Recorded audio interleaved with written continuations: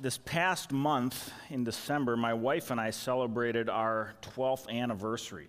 And it's always fun when our anniversary rolls around in December because it gives us a chance to think back and remind ourselves of our honeymoon, which we took shortly after our wedding. And we had a really incredible time on our honeymoon. We got to go to Hawaii and spent 10 days on the island of Maui.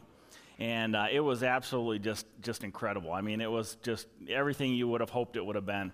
And one of my favorite things, and as my wife and I think back on that time and our honeymoon, one of our favorite things leading up to our honeymoon in Maui was the months before our wedding, dreaming about all that we were going to do on that trip to Hawaii.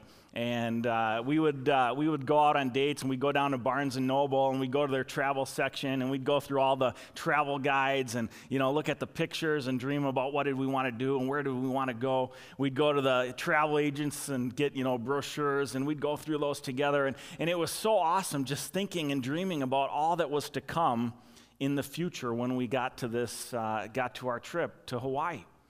Well, friends, I'll tell you something. As fun as it was looking at the pictures and dreaming about all the things that we'd see and do there, when we actually got to Hawaii, when we got to Maui, when we felt that fine sand running through our toes, when we dove into those crystal clear blue waters, when we took the helicopter tour flying over the volcanoes and the valleys and the jungles, friends, I'll tell you, the reality of Maui made the brochures and travel guides and all the pictures pale in comparison. I mean, being there and seeing it with our own eyes, experiencing it in person, it made all the difference in the world. And the reason I share that story with you, that experience, is because the last couple of weeks we've been looking at the book of Hebrews, and the author of Hebrews has been comparing for us the old covenant of the Jewish religious system given to us in the Old Testament and the new covenant that we have in Jesus Christ. And one of the key things that the author of Hebrews wants us to see is that in the new covenant, friends, reality has arrived. We've come to our destination that God has promised us. The old covenant was like looking at those travel guides and those brochures and those pictures. It was everything that God promised was coming. And now in the new covenant of Jesus Christ, the author of Hebrews wants us to see that reality is here. We've arrived at our destination. Everything that we were promised, everything that we were hoping for and looking forward to is now available to us in Jesus Christ. The old covenant was God saying to his people, something better is coming. There's a better destination. Look where I'm going to take you guys. That's our destination. And that's what we're going to look at again this morning is what the old covenant was really all about. Now, I want to go back and do a quick review for us because, again, I want us to have the context of where we are in the book of Hebrews. It's important for us to understand the context so that we can understand the particulars of where we are in our passage today in Hebrews chapter 9. I came across a great quote this week from a famous scholar from the 20th century, Donald Grey Barnhouse. I've quoted him before. Donald Grey Barnhouse used to open up his teachings on the book of Hebrews with a great quote. He said, "The book of Hebrews was written to the Hebrews to teach the Hebrews that they should no longer be Hebrews." All right, isn't that great? And friends, that's really what the book of Hebrews is all about. The author of Hebrews is trying to convince these Jewish Christians, they were Jewish followers of Jesus, the original Jews for Jesus. He was trying to convince them that they had made the right choice in putting their hope and trust in Jesus Christ. And he wanted to make sure that they remained solid in their faith, because what was happening in the Hebrew Christian community that this author was writing to is that some of these Hebrew Christians had begun to waver in their faith. We've talked about this, right? Jesus has been off the scene now for 30 years. He died, he rose again, he ascended into heaven, and 30 years has gone by before the author of Hebrews writes this letter. And over the course of that time, some of these Jewish Christians started second-guessing the choice that they had made. Did we really put our trust in the right guy? Was Jesus really all that he promised? And some of them had started to think about the possibility of going back to the Old Testament religious system of the Old Covenant found in the Old Testament in Judaism. Some of them thought, you know what, when we went to the temple, when we went to the priest, when we went to the sacrifices, at least we had some mediator between us and God. And while it may not have been perfect access to God, at least it was something. And we knew that it was tangible, it was real. We could go there, we could do the sacrifices, the priest would mediate on our behalf and be a bridge between us and God. But what they were doing, friends, is they were not fully understanding all that Jesus had accomplished for us. They didn't fully see and recognize that, no, Jesus had come to be the perfect bridge. He was the ultimate sacrifice. We no longer need to go to the old covenant religious system. God has brought us to our ultimate destination. He's given us something better, so much more in Jesus. And if you've been with us the last 3 weeks, we've seen that in Jesus Christ, we've got a better priest. We've got a better sacrifice. We've got a better covenant, better promises. All of these things that we have in Jesus Christ are so much more than what you left behind in the old covenant religious system. And so this is the argument that the author of Hebrews is trying to make. Access to God has been made perfect in Jesus Christ. So don't go back. Don't look back. Don't turn back, because we've arrived at our destination. You know, really what the argument is being made here in the book, the author of Hebrews, the argument that he's making is really this. He's saying, look, it's like if you were to go to Maui and you were to spend your whole week in Maui sitting in your hotel room looking at your brochures and travel guides.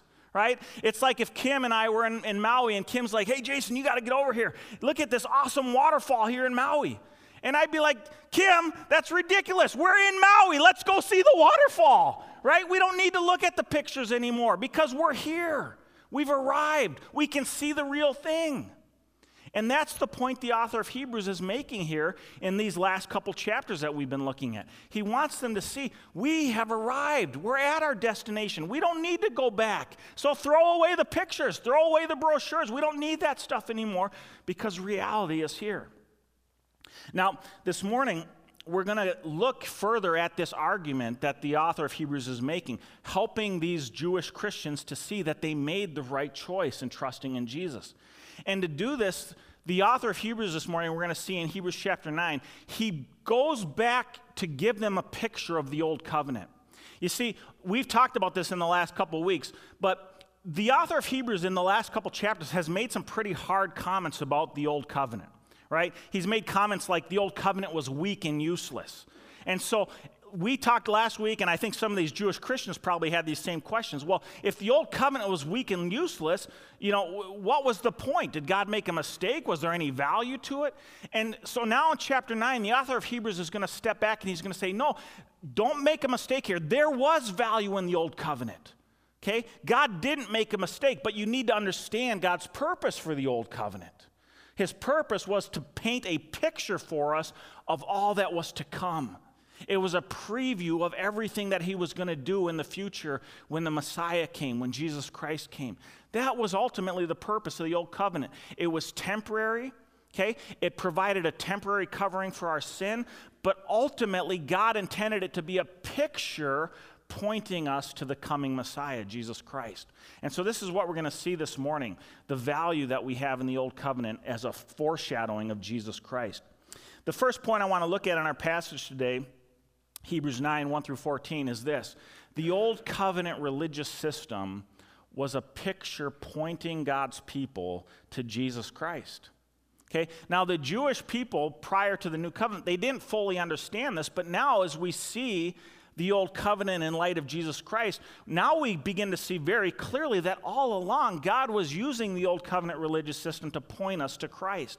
And we see this in our passage today in Hebrews chapter 9. Let's take a look at verses 1 through 5 together. The author of Hebrews says this, "Now the first covenant had regulations for worship and also an earthly sanctuary. A tabernacle was set up. In its first room were the lampstand, the table, and the consecrated bread. This was called the holy place. Behind the second curtain was a room called the most holy place, which had the golden altar of incense and the gold-covered ark of the covenant. This ark contained the gold jar of manna, Aaron's staff that had budded, and the stone tablets of the covenant. Above the ark were the cherubim of glory overshadowing the atonement cover. But we cannot discuss these things in detail now." Now, the author of Hebrews begins his look at the Old Covenant and the value of the Old Covenant by reminding the people of the tabernacle, the symbol of God's presence amongst his people. And the author of Hebrews, he ends verse 5 by saying, look, we don't have time to go into detail on this now. And the reason he said that was because he was speaking to Hebrews, right? These were people that really fully understood everything that the tabernacle was about. But you see, we're of the new covenant, and so for many of us who are Christians, we don't grow up learning the significance of all that the tabernacle contained.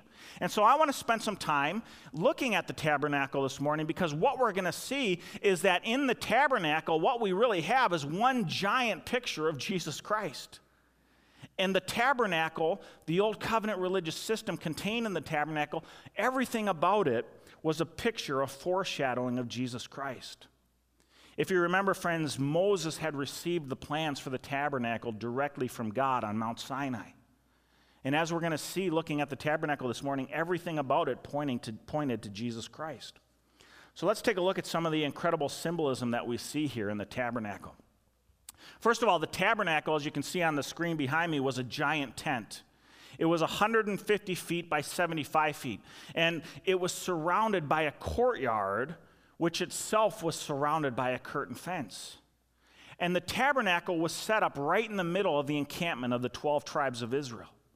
Now, the word tabernacle, friends, literally means a dwelling place, or the dwelling place of God.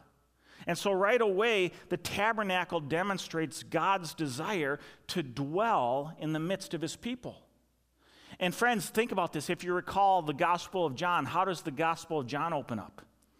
The Apostle John in John 1:14, he opens his gospel saying, "And the Word, Jesus Christ, became flesh and made his dwelling, his tabernacle among us."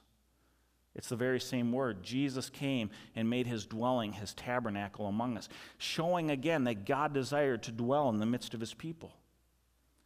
Now, there was only one entrance to the tabernacle, and it was the gate on the east side of the tabernacle's courtyard. Now, this is really interesting because if you remember, friends, when Adam and Eve were banished from the Garden of Eden, God blocked the eastern entrance back into the Garden of Eden with a cherubim, an angel with a flaming sword. And so here, with this eastern gate, God is saying once again that access to his presence is now available. He's restored access to his presence. And how? You have to go through a gate. And friends, recall this. Jesus said in John 10:9, "I am the gate. Whoever enters through me will be saved." And friends, just like the tabernacle, there's only one entrance. There's only one gate. There's only one way to enter into a relationship with God. Jesus said in John 14:6, "I am the way and the truth and the life. No one comes to the Father but through me." There's only one gate. Now, as we enter into the courtyard of the tabernacle, the first thing we'd come to would be the bronze altar or the brazen altar. This is where the sacrifices were made. And every day the people of Israel would come and they would bring an unblemished lamb to be sacrificed on behalf of their sins. And friends, think about that. What a perfect picture of Jesus Christ, who was the perfect Lamb of God. In John 1:29, John the Baptist said, "Behold, the Lamb of God, who takes away the sins of the world," when he first saw Jesus Christ. If you recall Jesus' trials before Pontius Pilate, the Roman governor, 3 times in the Gospels, Pontius Pilate declared, "I find no fault in this man," in referring to Jesus Christ. Again, Jesus Christ came. He lived a perfect, sinless life. He became the perfect sacrifice. There was no fault in him. He was the perfect, spotless Lamb of God. After passing the bronze altar, we come next to the bronze laver. This was a washing basin used by the priests for their ritual washings, to purify themselves, to cleanse themselves before they would go into the Holy of Holies. And again, friends, what a picture of Jesus Christ, the one who cleanses us of all of our sins. 1 John 1:9, if we confess our sins, he's faithful and just, will forgive us of our sins and cleanse us of all unrighteousness. Friends, all of these pieces were one big picture pointing us to Jesus Christ. As we enter into the first room of the tabernacle, called the holy place, we would find 3 items of furniture. First of all, on the left side of the room was the 7-branch lampstand. And this is the lamp that the priests would tend to daily. It was made of solid gold, and it was the only source of light inside the tabernacle. And friends, of course, again, this represents Jesus Christ, who is our true light. John 8:12, Jesus says, "Whoever follows me will never walk in darkness, but will have the light of life." On the right side of the room, we'd see the table of showbread holding the 12 loaves of bread, one for each tribe of Israel. The table and the bread represented God's provision and his sustenance. And again, Jesus is called the bread of life, the true source of our spiritual sustenance. Jesus in John 6:35, he says, "I am the bread of life. Whoever comes to me will never go hungry." As we would approach the innermost room of the tabernacle called the Holy of Holies, we would come to the golden altar of incense. And it was here where the priest would offer up fragrant incense to God, representing the prayers and praises of his people. Friends, the incense represented intercession. And of course, we know Jesus is our ultimate intercessor. 1 John 5 says he always hears the prayers of his people. He loves to hear the prayers of his people. Hebrews 7:25 says not only does he love to hear our prayers, but he always lives to intercede for his people. We would next go through a large curtain or veil and enter into the innermost room called the Holy of Holies, the sacred place where God met with the priests of Israel once a year. It was a perfect cube, 15 by 15 by 15, and there was only one piece of golden furniture inside the Holy of Holies, the Ark of the Covenant. And the Ark of the Covenant, friends, was just an incredible picture of Jesus Christ. Inside the ark, there were 3 items. There was a golden pot filled with manna, Aaron's priestly rod that had blossomed flowers, and the stone tablets of the law, the 10 Commandments. Now, friends, I want you to understand all 3 of these items inside the Ark of the Covenant represented the sin of Israel. The manna represented the ungratefulness of Israel when they were wandering in the desert. Aaron's rod reminded Israel of their rebellion against God's authority. The 10 Commandments reminded Israel of their failure to keep God's law. Now, you need to ask the question, why would God put these 3 symbols of Israel's sin and rebellion inside the Ark of the Covenant, right in the center of the Holy of Holies? Well, to understand that, friends, we need to look at the rest of the Ark of the Covenant. On top of the Ark of the Covenant was a cover called the mercy seat. And it was the ornate lid which had 2 large golden cherubim resting upon it. This is where the priest would sprinkle the blood sacrifice for the forgiveness of Israel's sins on the Day of Atonement. So I want you to see this. This is really incredible. When God looked down into the Ark of the Covenant, he saw the symbols of Israel's sin and rebellion. But when the sacrificial blood was applied to the mercy seat, God saw the blood covering over the sin of Israel. And he looked at the blood instead of the sin of Israel. And friends, if that's not a picture of the atonement of Jesus Christ, I don't know what is. You see, this whole thing was really a giant picture pointing people to Jesus Christ. And what you need to understand is apart from Jesus Christ, none of these things make any sense, right? I mean, why was this stuff in the tabernacle if not a picture of Jesus Christ? But when we understand the old covenant religious system in light of Jesus Christ, suddenly all of these furnishings begin to make complete sense. It was because all along God was pointing his people in the old covenant to the coming Savior, the Messiah, Jesus Christ. So the old covenant religious system was really a large picture pointing God's people to the coming of the Messiah. The second thing we see in our passage today is that the old covenant religious system not only pointed us to the Messiah, but it also revealed to us our need for the Messiah. When the Jewish people would look at the old covenant religious system and practice, they would recognize that they were missing out on something.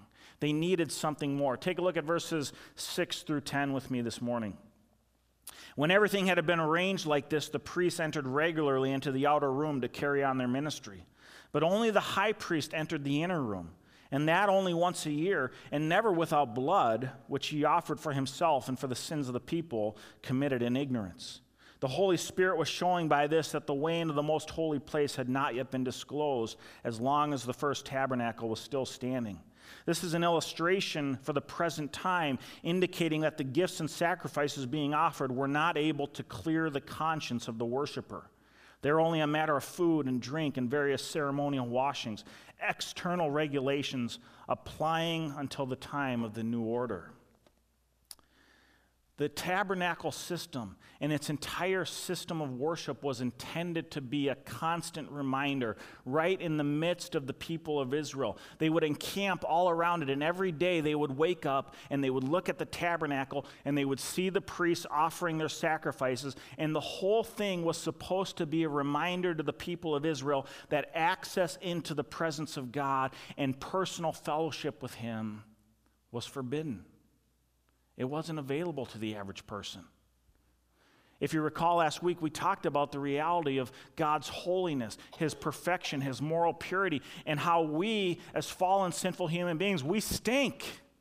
Remember, we stink. Now, if you missed last week, you're thinking, well, what was that all about? We stink. Well, you do. You stink, okay? Just take my word for it. Go back and listen to the sermon online. But you stink. And so we have this big problem because God is holy and we're sinners. We stink. And so as Romans 3:23 says, all of us have sinned and we fall short of the glory of God. It's because of our sin, because of our stink. And the whole tabernacle system was a daily reminder of our fallenness and God's holiness, and how access to God wasn't available to me. It was only available to the priest, and even that was imperfect. And so when the people saw the priests performing their daily work in the holy place and in the Holy of Holies, all of this was a highlight to the fact that God and access to God was not yet fully open. It wasn't available for the average person, only for the priests. And so in order to make atonement with God, a go-between was needed. A mediator was needed. The people needed to go to the priest in order to have any kind of access to God. The primary example of this that we see in our passage is called the Day of Atonement, what the Hebrews call Yom Kippur. The Day of Atonement was a special sacrificial day once a year during the calendar year of the Hebrews. And once a year, the priests would make atonement for the sins committed in ignorance of the people. Now, what does that mean? Well, friends, we all sin every day. We know we sin, and the Israelites would recognize they would sin. And when they would commit a sin, they were called to bring a sacrificial lamb to the priest, and the priest would sacrifice that lamb as an atonement for their sins. But we all commit sins every day that we commit in ignorance, right? We say things, we do things, we don't even realize sometimes how we're sinning.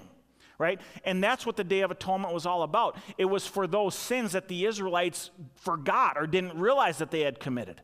And so once a year, the priest, he would first sacrifice a bull for his own sins. He would take that into the Holy of Holies, sprinkle it over the mercy seat. Then he would go out, he would sacrifice a lamb for the sins committed in ignorance of the people. He would take that sacrificial blood into the mercy seat. And then he would go to another lamb called the scapegoat, and he would confess all of the sins of the Israelites on the head of the scapegoat, and then they would lead that goat out into the wilderness and let it go to wander away, never to be seen again.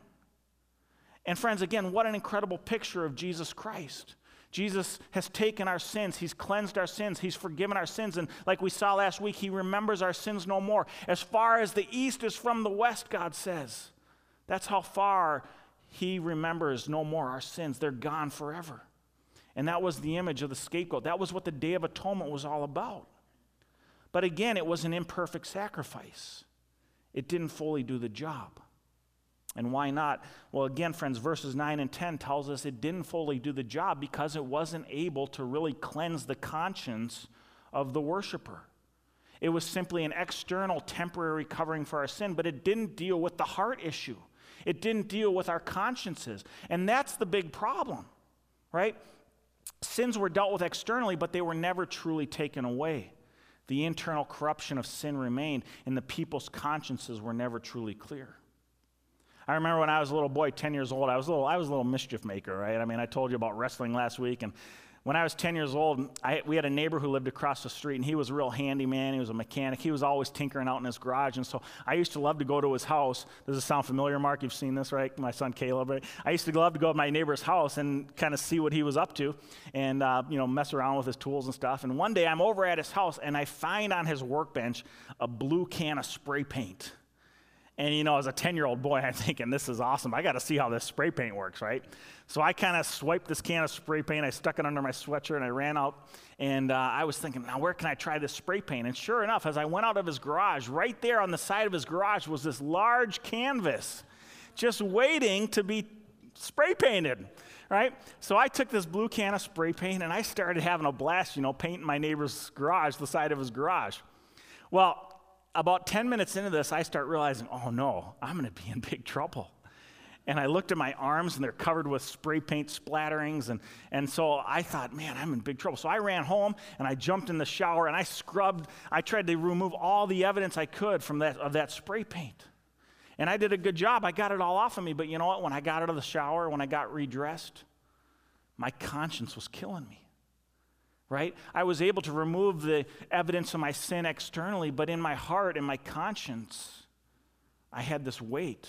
I had this pain because I knew I had done something terrible. And friends, that's exactly what was taking place in the Old Covenant religious system. What we see here is a system that didn't give men and women any real access to God.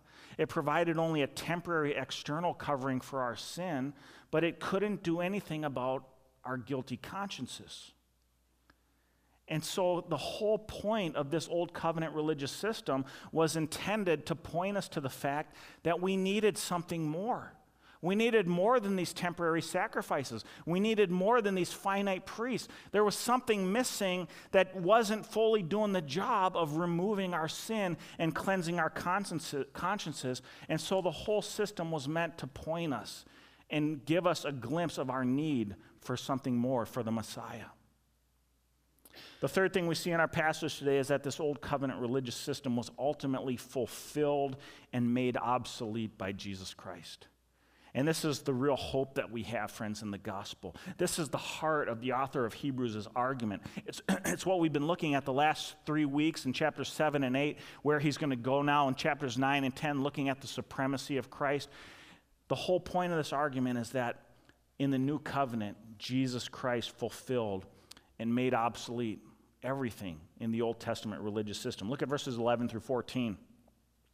When Christ came as high priest of the good things that are already here, he went through the greater and more perfect tabernacle that is not man-made, that is to say, not a part of this creation.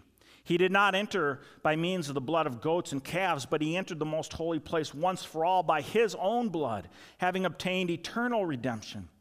The blood of goats and bulls and the ashes of a heifer sprinkled on those who are ceremonially unclean sanctify them so that they are outwardly clean. How much more then will the blood of Christ, who through the eternal Spirit offered himself unblemished to God, cleanse our consciences from acts that lead to death so that we may serve the living God? The author of Hebrews says, number one, that the old covenant was fulfilled by Christ. And how did Christ fulfill the old covenant? Well, verse 12 tells us that once for all time, through his own blood, Jesus Christ obtained eternal redemption. Once for all. Friends, do you remember Jesus' last words as he hung on the cross on the day of his execution? The Gospels tell us that as Jesus hung on the cross, his last words, he yelled out in Aramaic, "Tetelestai! Tetelestai." And what does that mean? It is finished. It is finished. What was finished, friends? Jesus wasn't talking about his crucifixion. His victory cry, "It is finished," was a victory cry letting the whole world know that the old covenant religious system is obsolete. It's done away with. It is finished. Because Jesus Christ had come and he had been and provided the perfect sacrifice. He lived a perfect sinless life. He was the perfect Lamb of God. And so when he died and took our sins upon him once and for all time, providing eternal redemption, he was able to yell in victory, "It is finished," because the old had been done away with. And do you recall what happened in the Gospels? The Gospels say that when Jesus died and yelled out that victory cry, what happened to the curtain in the temple? The Gospels tell us that the curtain in the temple, dividing the Holy of Holies from the rest of the tabernacle, the curtain of the temple was torn in two. It was torn in two, symbolizing that access to the Holy of Holies was now available to all people. You didn't have to be a priest. It wasn't just once a year. Now, every single person who put their trust in Jesus Christ has access to the Holy of Holies, to the presence of God, to a personal relationship with God through Jesus Christ. Because Jesus fulfilled his role as the perfect sacrifice for sin. He was the perfect substitute for our sins, for you and for me. And when Jesus died then, and when he ascended into heaven, the Gospels and in the book of Hebrews here tells us that he then took his place in the heavenly tabernacle. And this is so incredible. What did Jesus do when he entered into the perfect tabernacle, the true sanctuary in heaven? Hebrews 8, 1 and 2, which we read 2 weeks ago, says that he sat down on his throne. Jesus sat down on his throne. And friends, please understand this. Jesus Christ doesn't need to sprinkle blood on the mercy seat. Jesus Christ sits on the mercy seat. That's his throne in heaven. He sits on the mercy seat. And as Hebrews 7:25 says, he always lives to intercede for his people. Friends, do you see how incredible this is? Jesus has given us access to God. He himself sits on the mercy seat. He is our intercessor who has provided eternal redemption.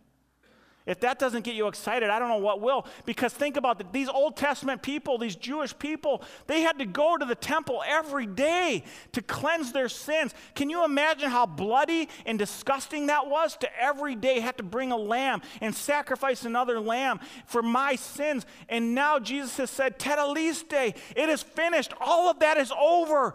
The new has come. Through me, you can have access to God. The second thing we see here is that the old covenant, not only was it fulfilled in Jesus Christ, but it was made obsolete in Jesus Christ.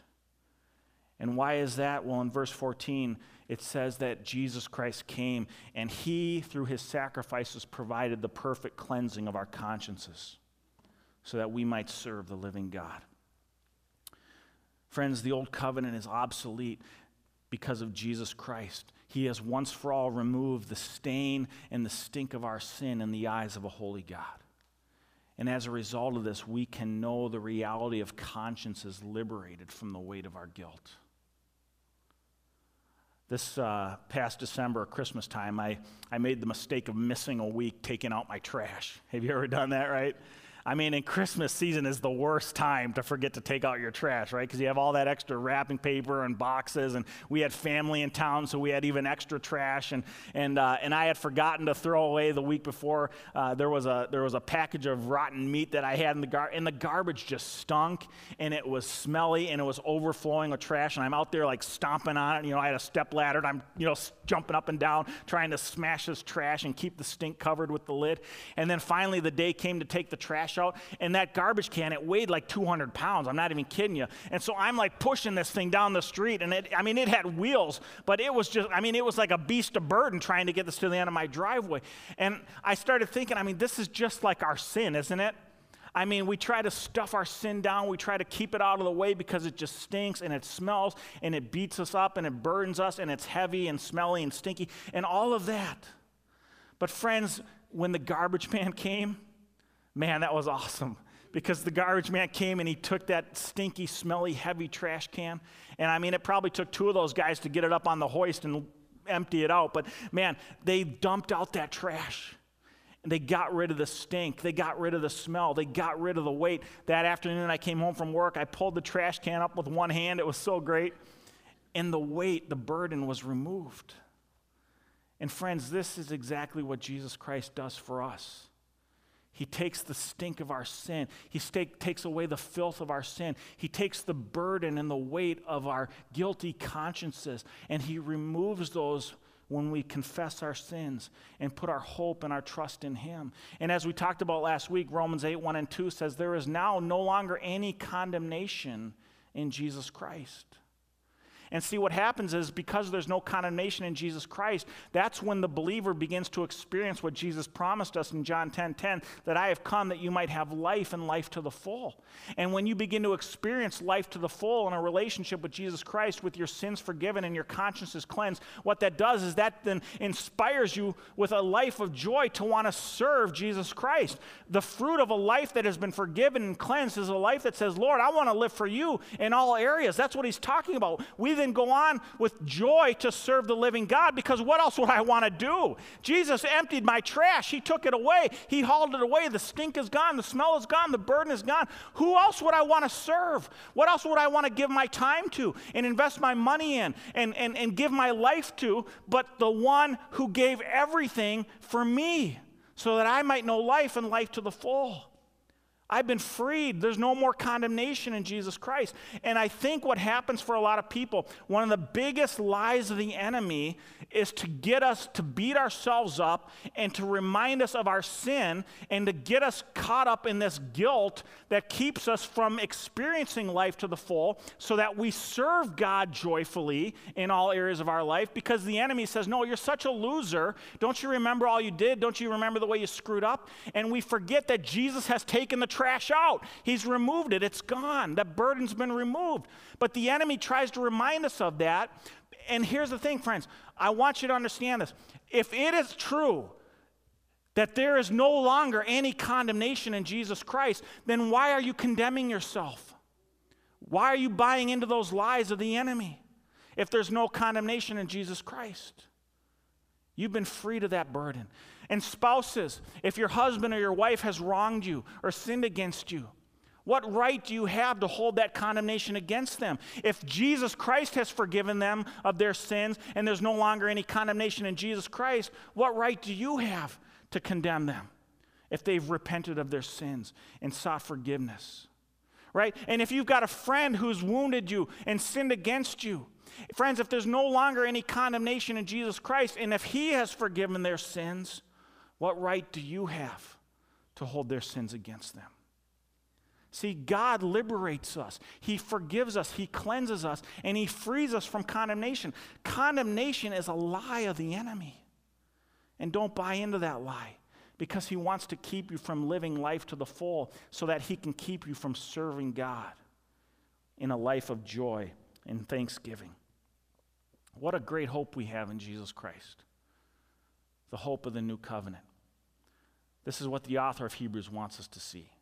The old is gone, the new has come. Throw away the pictures, throw away the brochures, throw away the travel guides, because we've arrived. Reality is here. Live in that reality. Live it up, love it, enjoy it, because there's nothing better than living for Jesus Christ and knowing life and life to the full in Jesus Christ. Let's close in a word of prayer. Heavenly Father, I thank you for the chance to look at your word here this morning, to dig into these powerful truths that you've given us in the book of Hebrews. And Jesus, I just pray that what I've shared here this morning would even just be a sliver, a glimpse of the fullness of what you have for us. Please, God, inspire us with a great vision of all that we have in Jesus Christ, Lord. Renew our joy, renew our hope. Help us to remember, God, that we have been freed to live lives of joyful service to the King of Kings and Lord of Lords. And Jesus, if there's anybody here today who's still wrestling with the weight of condemnation, with the burden of their sin, Lord, I pray that they would put their hope in the promises of the new covenant this morning, that they would come to know and see that they have a Savior who has forgiven their sins, who has removed them as far as the east is from the west, that he invites them into new life when they turn to him, when we trust in you, Jesus, and we confess our sins, that you will cleanse us and make us a new creation. You will give us a new experience of life and life to the full. I pray, God, if there's somebody here who hasn't ever accepted that gift and embraced that reality, that they might do that today, that they might call out to you and acknowledge their need for a Savior. And Jesus, thank you, God. Give us the courage, give us the empowerment, give us the boldness, Lord, to go out into the world this week and to live out this incredible truth that we have in the promises of Jesus Christ. Thank you for all you've done for us. In Jesus' name, amen.